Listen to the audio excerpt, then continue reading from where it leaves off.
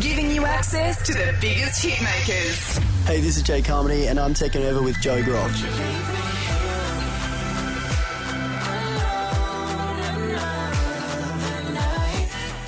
Well, this is very exciting for me because I don't usually get to be right at the start of someone's career. Like, I've been at some pretty early stages of people's careers, but never get to talk to someone before, really, they've even begun. I am with local DJ and Gold Coast legend Jake Carmody. You would have seen him perform in Bedroom and plenty of clubs right across the city. Now, first of all, I want to ask, how do you go from being just a club DJ and starting to make your own music? How does that work? I pretty much started, I've been DJing now for about 6 years. Yep.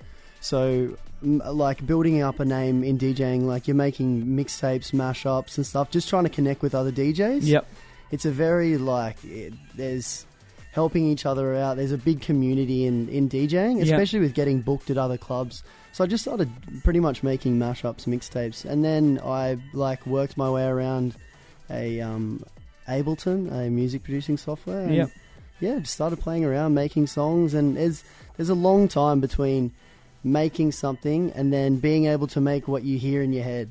It's they're two massively different things. And getting to that stage, I feel now is I can make the songs that I hear in my head. DJing is definitely a skill, but then to go from obviously just mixing up other people's songs and kind of starting to think, all right, maybe I can start doing this myself. Yeah. When did you go into the game wanting to do that, or did that come did that progress as you obviously got bigger and into DJing more? I was definitely into music and making music way more than I was into DJing. I kind of accidentally fell into DJing. Yeah, right. But now DJing, playing in clubs, you kind of see how crowds react to certain songs. Yeah. It changes my perspective on music production a lot more because you see how certain structures of songs work better in clubs than other ones, and you definitely keep that in mind when you're making music, which is it's like a secret unlocked key that no one else has. A little treasure box that no one else gets to muck around with. Because you play a lot of R&B in Bedroom where you DJ at the moment, but obviously that doesn't restrict you to playing other music. But no, we're very open format. Yeah. And because popular music changes so much now, it's not one genre that's really controlling commercial popular music. Especially now people can access music so easily with Spotify. People are listening to more songs than they probably ever have. So we try to keep on top of playing the best of the best. And who have you been grabbing your influences from? We listened to Alone. I said to you before when I was listening to it that, I got a lot of Flume in there. Yeah. There was that, as you said, melodic kind of, you can listen to it whilst you're at home, or you can listen to it in a club, or, at a live show. In music, the people that have definitely inspired me to make music are Kanye West, Mark Ronson, all those kind of people. But obviously in Australia, Flume's such a massive, I think he's inspired literally anyone that makes music now in Australia. Especially young people, man, to see how old he was, when he won his first couple of ARIA awards and, when he was brought out his first 21. album. It's crazy. It was, which is just ridiculous. It's also at that same period, SoundCloud was getting really big. People were just being able to put music out straight away instead of waiting for labels and all that. It was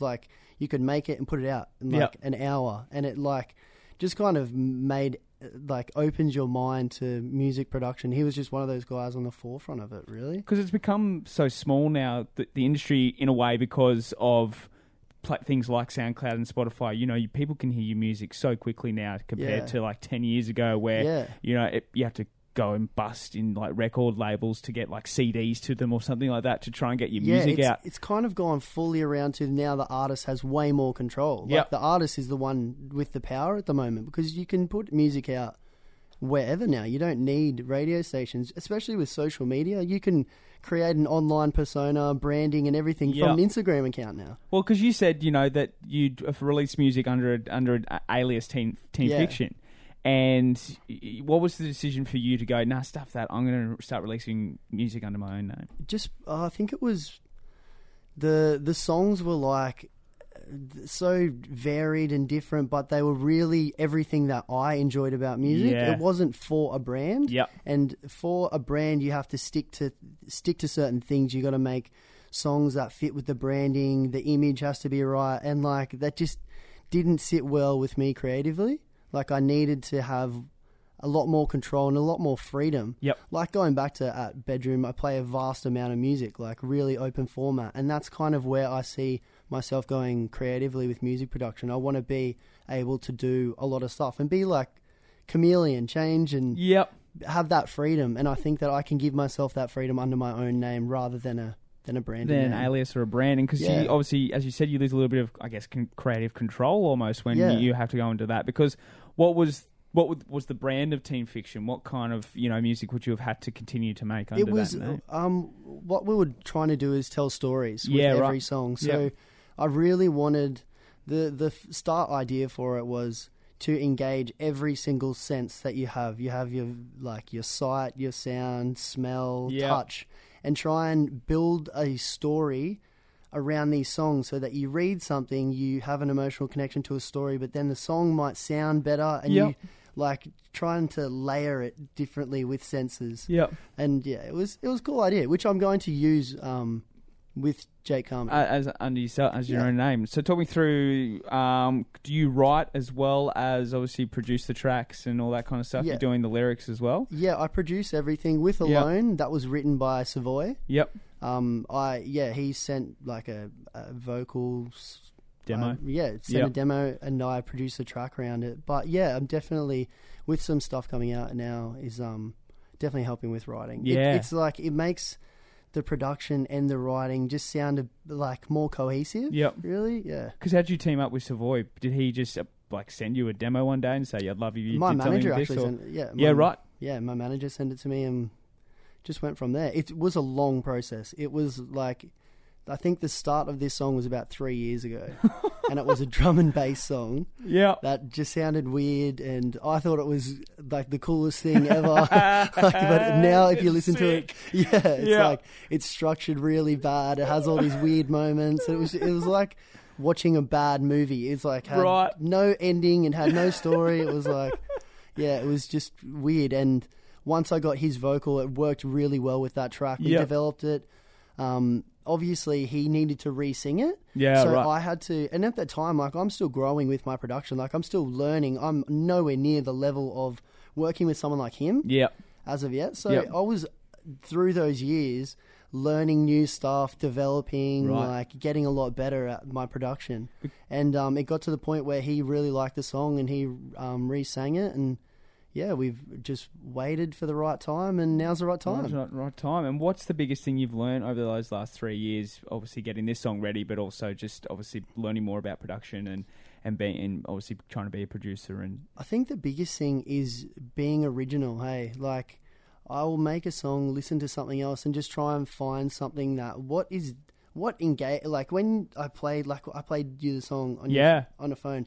It's so easy at one of those points to think, are you bored?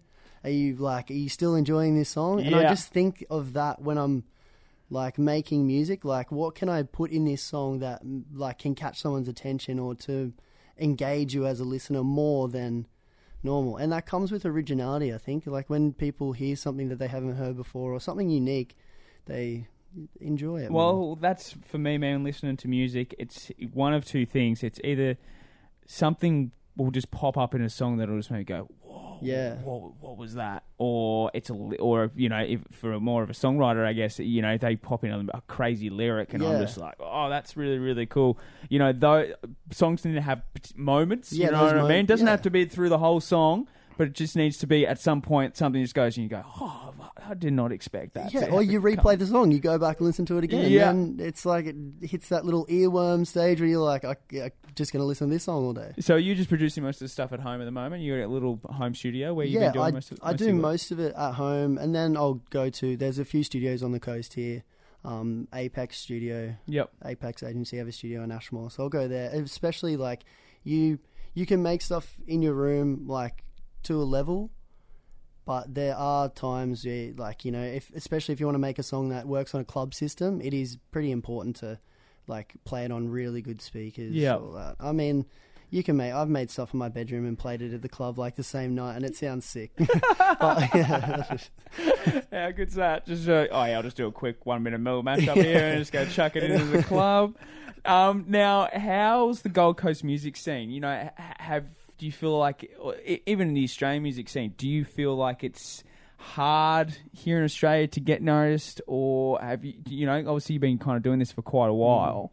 You know, how do you find it being in, you know, obviously now and kind of getting yourself into the music game? Yeah, I always dealt with like the typical Gold Coast stigma of people assumed that like I had a fake tan, and like played like weird Calvin Harris mashups, and that was my whole musical style because you're from the Gold Coast. Yeah, but yeah, there's a lot of guys that have kind of like pioneered.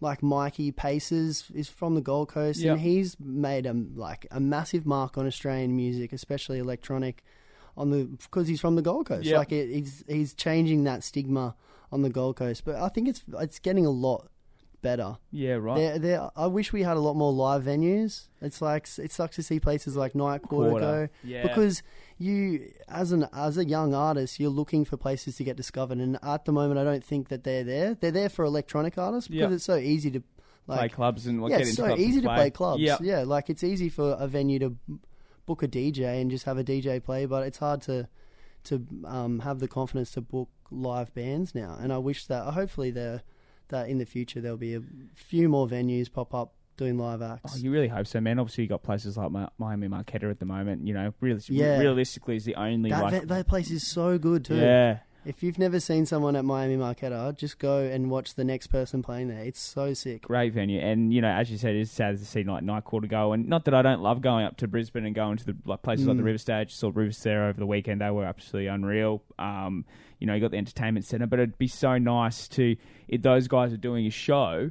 They can come down here on the Gold Coast and do a stretch. You know, it's only 45 minutes down the road. Yeah. So fingers crossed that live venue next to the Star gets made. You know, that's what they're trying to push at the moment, like an amphitheatre, which would be awesome. I think the main thing is that, like when you see events at Miami Marquetta, like buy tickets and go. That's like the biggest thing is like getting people from the Gold Coast to support it. Yeah, because if you get the support, the people are going to keep running the events. So.